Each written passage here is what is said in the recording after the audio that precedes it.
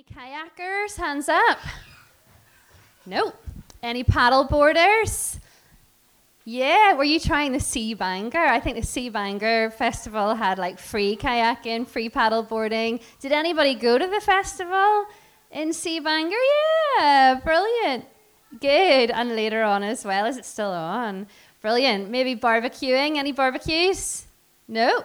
Yeah. Some people got into it. Some people stayed inside watching box sets or something. And of course the deck chairs. Well, I hear that this weather is going to last into the week. And then I imagine that it might turn, unfortunately, by, next week. But as it turns, I will be jetting off to a hot country, Africa. And if you thought I wasn't going to mention Uganda, you're very mistaken. I have less than 2 weeks to go, and I am heading off. And I do sense that it is a Holy Spirit adventure for me. And, really sense that God was prompting me to give my yes for a week. But I have been thinking about what if God had asked me to go for 2 weeks? Or what if God asked me to go to another country for a year? I would take my family with me. But what if he asked me something beyond what I felt I could give my yes to? And sometimes we think, God would never do that to me. And kind of rationalize it out. Well, I don't really hear God that well anyway. So did I really hear him that time? Would I put in like some ear defenders or earplugs and just pretend that, didn't really hear him? Have you ever done that? And sometimes he just gets a wee bit louder. We had a beautiful morning yesterday and headed up to Belfast, just me and Ben. Daniel, we missed you, but it was also nice. And we were walking along the street, and there was a homeless guy, and he was saying, do you have any change? I said, oh, no, I don't. We're cashless these days, aren't we? And I was like, oh, no. And as I walked on, I felt the Holy Spirit saying, but Rebecca, you do. And I was like, but it's not, And it was hassle for me, if I'm pure honest. And I knew that, if that was Jesus sitting there, this is a challenge. And I went back and I said, look, actually, I didn't tell the truth. I do have change. It was like £1.20. It wasn't a lot. I was like, you're so welcome to it. And I walked on. I think Ben had just continued on at this point. But it was this moment of, recognizing just a little prompt. And as I walked away, very simply, I looked at just one of the shop windows and it said, good girl. And I felt, doesn't God just take us on this discipleship journey just so beautifully and simply? And to be honest, I just didn't want to be bothered with being interrupted in my beautiful day. But what would it take for my yes to be freely flowing all the time? How free do I feel to say yes? And what might be holding me back? And I wonder what might hold you back from being able to say yes in the moments. I wonder what you're prioritizing in this season. Me and my brother used to play this game at the beach whenever you went into the swelchy sand, the one that sort of makes this noise of gloop or squelch. And we would try and just go as deep as we could and just sink right down and see how far could we get just to our knees. And then you would inevitably hear the call of mum or dad saying, time to go. And you'd be like, whoa, I'm entirely stuck. And you try and shake this gloop from off your leg. But sometimes, you needed help to just pull yourself from it. And sometimes you lost a wee jelly shoe in there, and it was just you're gone to the deep, deep sand. But sometimes we get so embedded in our own ideas for our future or our everyday and what our plans are that it's so hard to stay nimble and on our feet, light on our feet, ready to go. But we want to be a people who say yes to going where the Spirit leads, don't we? Yeah, we do. Yeah. To giving up a job if you sense him asking. To living in a renovated garage that someone might have your home for a bit. To donating your car, Ben. To being martyred for your faith, just a wee light one there. To working in your 9-to-5 job, not primarily for the money, but for a sense of God's purpose, calling you to do your ultimate best work in order to lead well and serve the community. To committing to being the best wife or husband or friend possible to represent how Christ loves the church. To being the first to arrive for set-up team and the last to leave. To say yes to serving in an area that's just needed in the church, either this one or another one. To championing children at the cost of energy and patience in the understanding that he's calling you to give your energy and your time to this next generation, because Jesus' heart for them was just, come to me. Are we nimble to respond, to be redirected and to be gloop-free, able to run along that beach when you hear the call, to saying yes and I'm all in no matter what? It's a bit of a jump for me. Like you heard my sorry story yesterday. I recognize a lot of gloop a lot of the time around my feet. So I'm hoping I'm not the only one here, and it maybe feels like a bit of a jump for some of you too. So let's explore a passage where we're going to see a community exploding and growing in passion, and lean into some of what we see there and look out for some tips on being this nimble community of faith. I'm going to get this wrong, aren't I? Here we go. Acts 11, 19-30. If you've got a Bible, I'll give you a moment. Nobody's looking. So we're going to keep reading.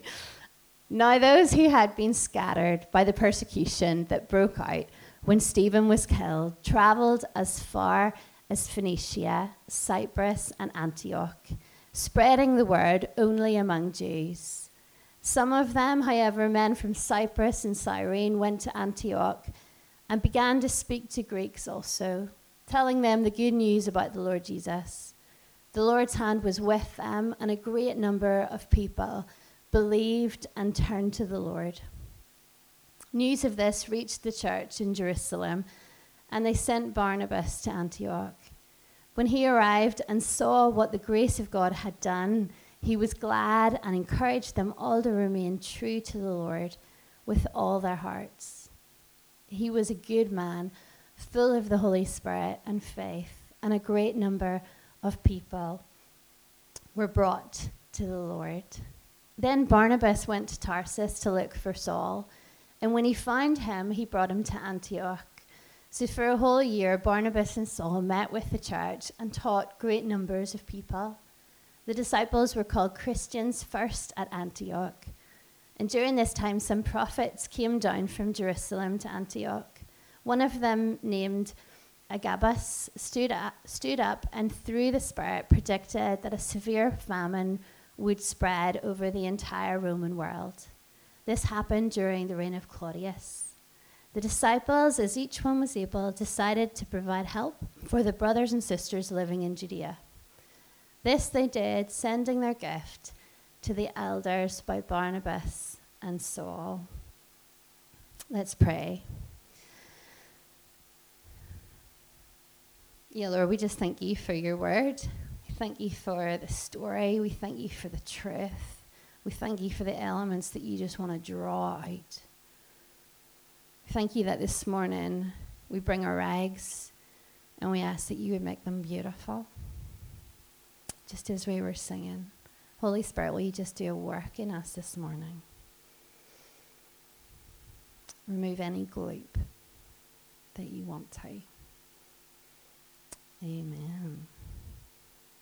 So let me tell you a little bit about Antioch. In the Hebrew, it means speedy as a chariot. And I love that. There's a lot that happened in Antioch very quickly. Antioch is now known as southern Turkey. We'll have a wee map. There it is there. And it became the third largest city of the Roman Empire in size and importance after Rome and Alexandria. It had theaters and temples and baths. There were about 500,000 people there. Bangor has 64,480, apparently, and Edinburgh has around 554,000. So in those days, it would have been a big, bustling, ancient commercial centre.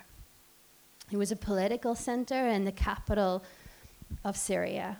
It was a thriving cosmopolitan city with every language under the sun, but Greek being the common language. It was the crossroads of culture and trade, 15 miles inland from the sea and on the river Orontes with the desert on the other side. People who had been scattered because of the persecution that came about over Stephen, who was killed for his faith, went as far afield as Cyprus, Phoenicia, and Antioch. And these people were speaking about Jesus to Jewish people. But some of them who were from Cyprus and Cyrene started speaking to Hellenists. These were Jewish people who spoke Greek. And all the believers at this stage probably would have been connected into the synagogue. But this was quite casual evangelism. There wasn't the strict adherence to the Jewish law in the same way as in Jerusalem, which also kind of raised this other question about their protection and lifestyle that Judaism had given them. It might start to cease, and there might not be that same protection because they were running in this new lane, a different lane, in the Jesus lane. This is in Cambridge, has a Jesus lane. Love it. I love this idea of these guys just being so engaged in their following Jesus, in their spiritual awakening that they're just brimming over. And then they form this new lane that they just kind of fall into, the Jesus lane. And isn't that sometimes what happens? That whenever our hearts bubble with passion for something, they can get us into trouble a bit. A friend of mine who was a youth worker had such a heart for young people who were unchurched that they kept on getting into trouble with their slightly more conservative leader by having this mob of young people just follow them around. I just can imagine that the young people saw Jesus in them and saw how they loved them. They were paid to do church youth work, but this mass of messy young people just followed them because the youth worker was following their prompting. It was messy. I remember at New Wine, like several years ago, I don't want to think how many years ago, I heard Jackie Pullinger talk of the mess from allowing her heart to be guided by the Holy Spirit and be part of healing drug addicts supernaturally. That she literally just saw like masses of people set free. And she literally spoke about having to stuff them under her kitchen sink and in cupboards so that they would have somewhere to live. But messy, right? I read a book recently about a guy in America who asked God to break his heart and have started having this desire for this broken community near him. And he brought his wife and his kids, just these little girls, and set up house. He lived in this church hall that was run down, just right in the middle of this broken community.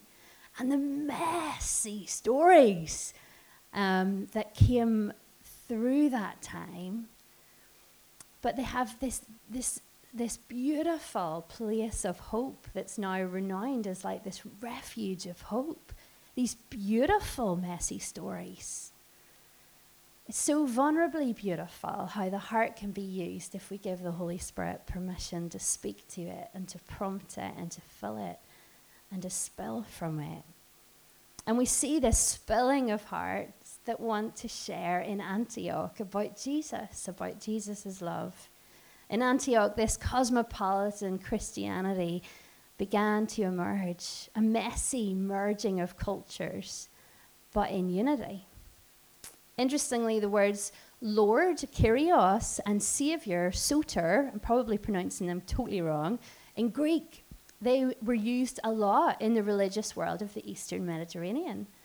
Many people were already trying to find in mystery cults this divine Lord who could guarantee salvation and immortality.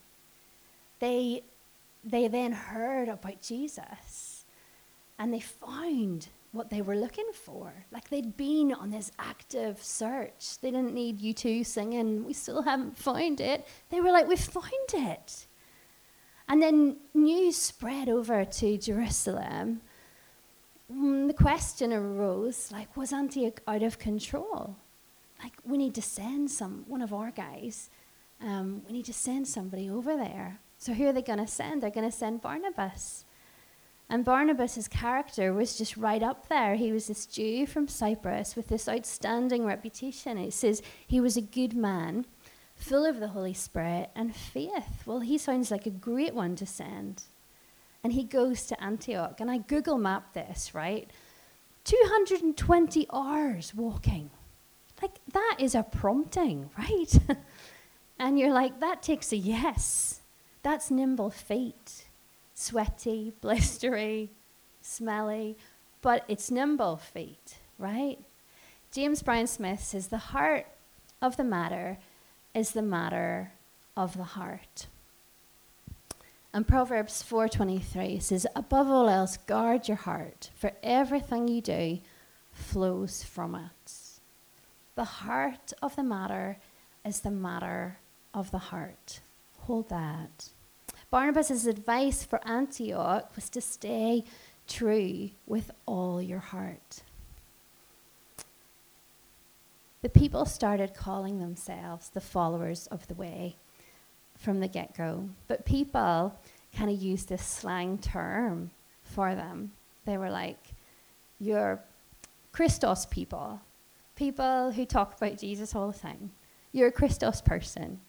It was used as just this kind of rude remark, Christos people. And Christ was Greek for Messiah. And it just became that, yeah, this is what they were known by. But it sounds so polished now. Are you a Christian? Are you a Christian? But it wasn't like that. It was like, you Christos people. Am I someone who could be termed as a Christos person? I remember DC Talk. Anyone remember DC Talk, right? Singing, what would people do if they heard that I am a Jesus freak? Could I be a Jesus freak, a Christos person? Are you a Christos person, a follower of Jesus to the very core? James Bryan Smith says, I need to be reminded that as a follower of Jesus, I am peculiar. In the best sense of the word. Peculiar, that is, to the world around me that does not live by the teachings of Jesus. My life is rooted in the eternal and strong kingdom of God. The roots of my life are in the future, safe and secure, which gives me the strength to live unselfishly, to strive for unity in the midst of diversity, to forgive even when it's not easy, to set my standards high, to live generously, to long be worshipping in the house of the Lord, and to be a witness of new life to a dying world. And this community in Antioch followed Jesus' teachings and lived empowered. Barnabas saw that he needed someone to give deeper roots and maybe deal with some of the messiness in the best way. So he went to Tarsus to get Saul. I think he probably went by boat, because I was thinking that would be the easiest way, wouldn't it, than to trek all around. And Saul responded and was nimble. Saul was from Tarsus, But probably in this moment, where he had been up here on a pedestal with his family, he had fallen right down to be disowned by his family. So there was a lot going on in Saul's heart, and he remained nimble. And he came to Antioch, and number upon number of people added to the group, to the Christos people group. And in Matthew 7, it says, good trees bear good fruit. And I can only imagine that these guys were, maybe I can't just imagine, maybe we hear that these guys were good trees that dealt with their hearts, and they bore good fruit. Prophets came over from Jerusalem, and one particular, Agabus, prophesied that there would be a famine over the whole of the Roman Empire. And in 46 AD, there was a famine that was recorded in Judea. And each of the disciples determined, according to their ability, what they could send to help. They were nimble with their property, with their money. And we notice in this passage how Luke talks about God's grace at work. And we see this and how it's revealed in the overflow of hearts, in responsiveness, in these grace moments of giving to the need, in evangelizing, in the oneness of purpose that they were experiencing. It just sounds so beautiful and so exciting. Eugene Peterson said, using Romans 6:3-4, we are a splendid story of grace. I am sacred, set apart for God, special and empowered by the same power that raised Jesus from the dead. How are we splendid stories of grace? And if we think back to U2 again, there's a line in the song, grace makes beauty out of ugly things. And I'm brought back to the way the people that I mentioned in Antioch, how they just spilled. To my friend, how their heart just overflowed.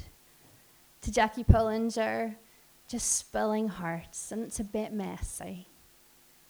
And I'm aware, and so aware in those stories, of God's grace in the midst, working in the mess, taking the rags and making something beautiful. You see, I think he starts with those places of mess. I think he uses our brokenness to spill into a beautiful, messy story. Wimber spoke about the way in being the way on.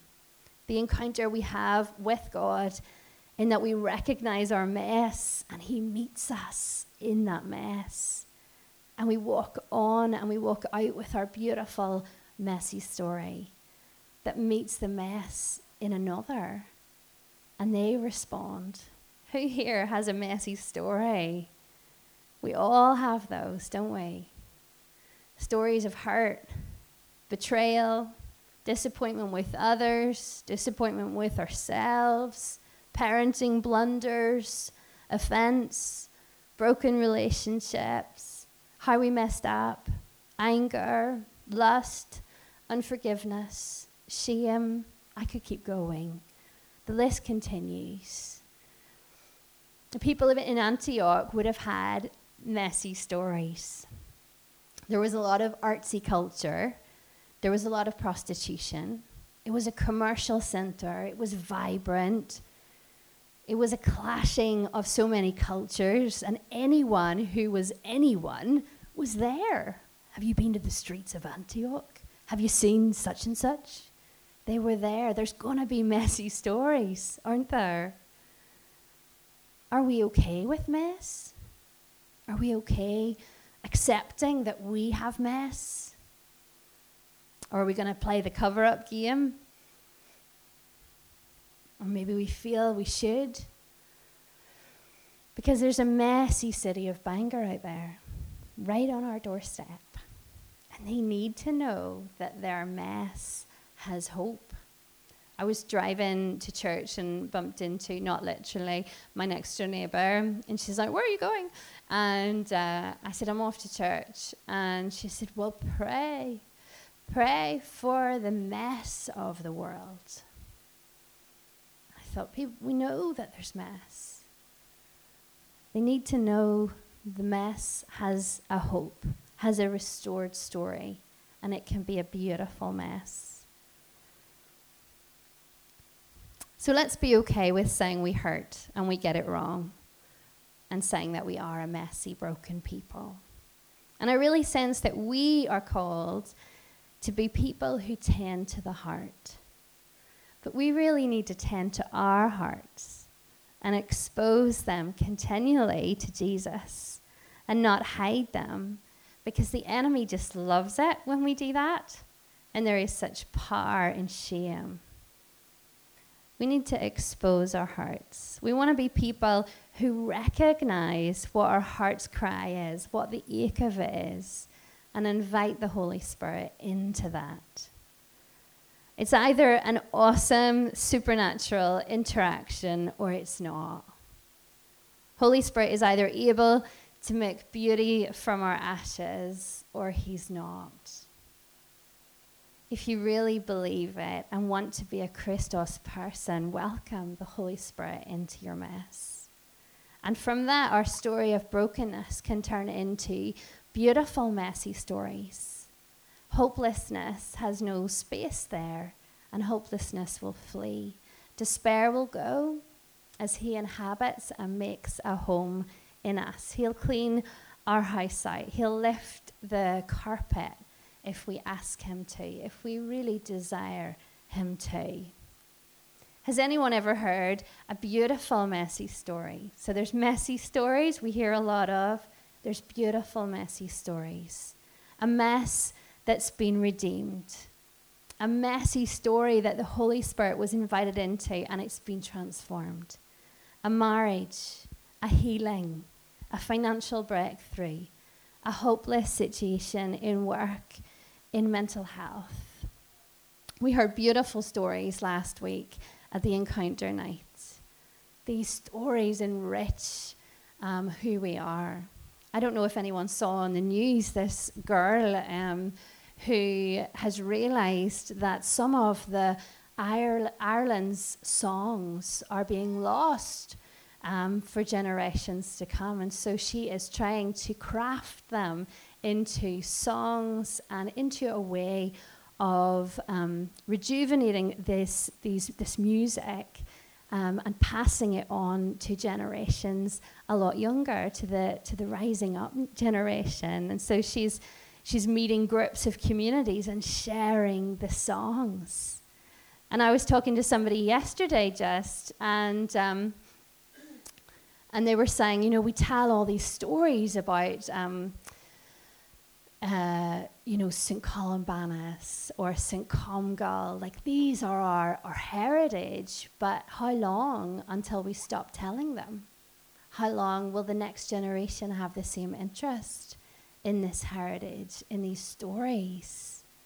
We need to be people who pass on our beautiful, messy stories. It's on us to pass them on and to keep that going, the fire.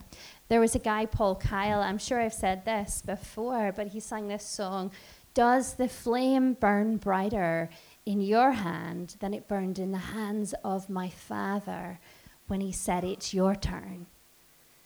And we are responsible for the stories. We can pass on loads of messy stories. People do every day. You hear them, and it sounds quite hopeless. Or we can actually take a moment to tend to our hearts and allow the Holy Spirit to redeem our mess and pass on these stories for our future. From these places of redeemed mess, we see good fruit, we see life, we see adventure, and the spill of our redeemed stories, of our redeemed hearts and passion and hunger for his kingdom. The kingdom of God is not about rules, but about the goodness and confidence and laughter we discover when we let the Holy Spirit lead us. Who wants an adventure that isn't all planned out by us, that has twists and turns and blows our expectations? How many of us have been stuck in the gloop of our hearts and forgotten to invite the Spirit in as our partner and friend? Who needs a reawakening and to be swept off their feet again into a new dance? Who recognizes that their heart has become a little bit harder recently and would love the softness of the Spirit to tend to it? Let's allow him to tend to our hearts, to free us from the gloop and to run free again, ready to do whatever he wants us to do. What kind of person do you want to be? Do you want to stay in the same place, safe and secure in what you know? Or are you up for an adventure like Barnabas? To be moved to response like the Christos people? To be broken for the sake of the broken? To be loved by the Father in order to be able to love so deeply into others? To be Christos people, to be peculiar, freak-like in walking away from conformity, but towards kingdom truth and the life. To be nomads on earth, but sure of citizenship in heaven. To be friends with Jesus.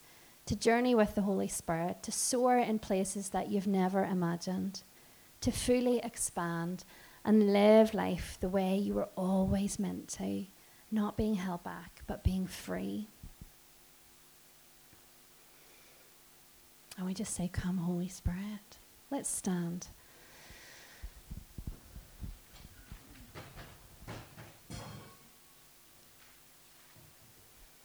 There was a prayer earlier before the service, and it was, come and do whatever you want to. Do we really mean that? I invite you to put your hand on your heart. We're just going to take a moment just to tend to our hearts. I invite you to ask your heart. This might feel a bit weird for some people if you're not used to it, but just ask your heart, how are you doing?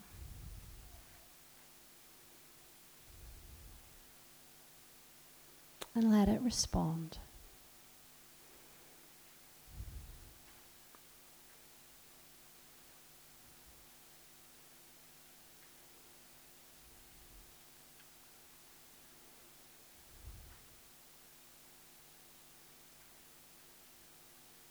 If you'd rather ask, just how am I doing? If that's easier for you, do that.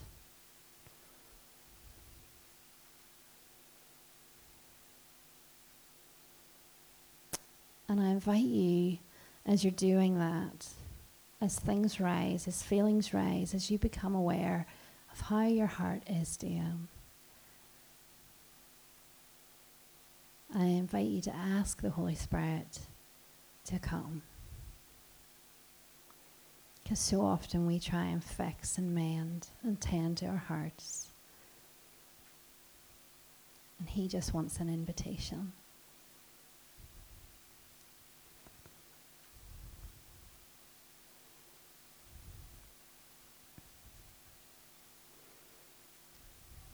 Just let him come.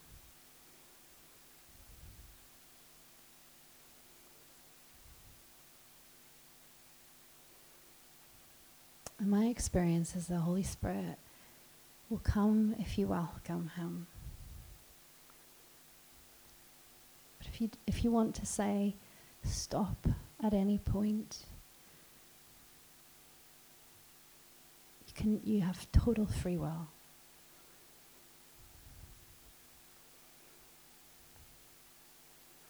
Holy Spirit, we love your presence.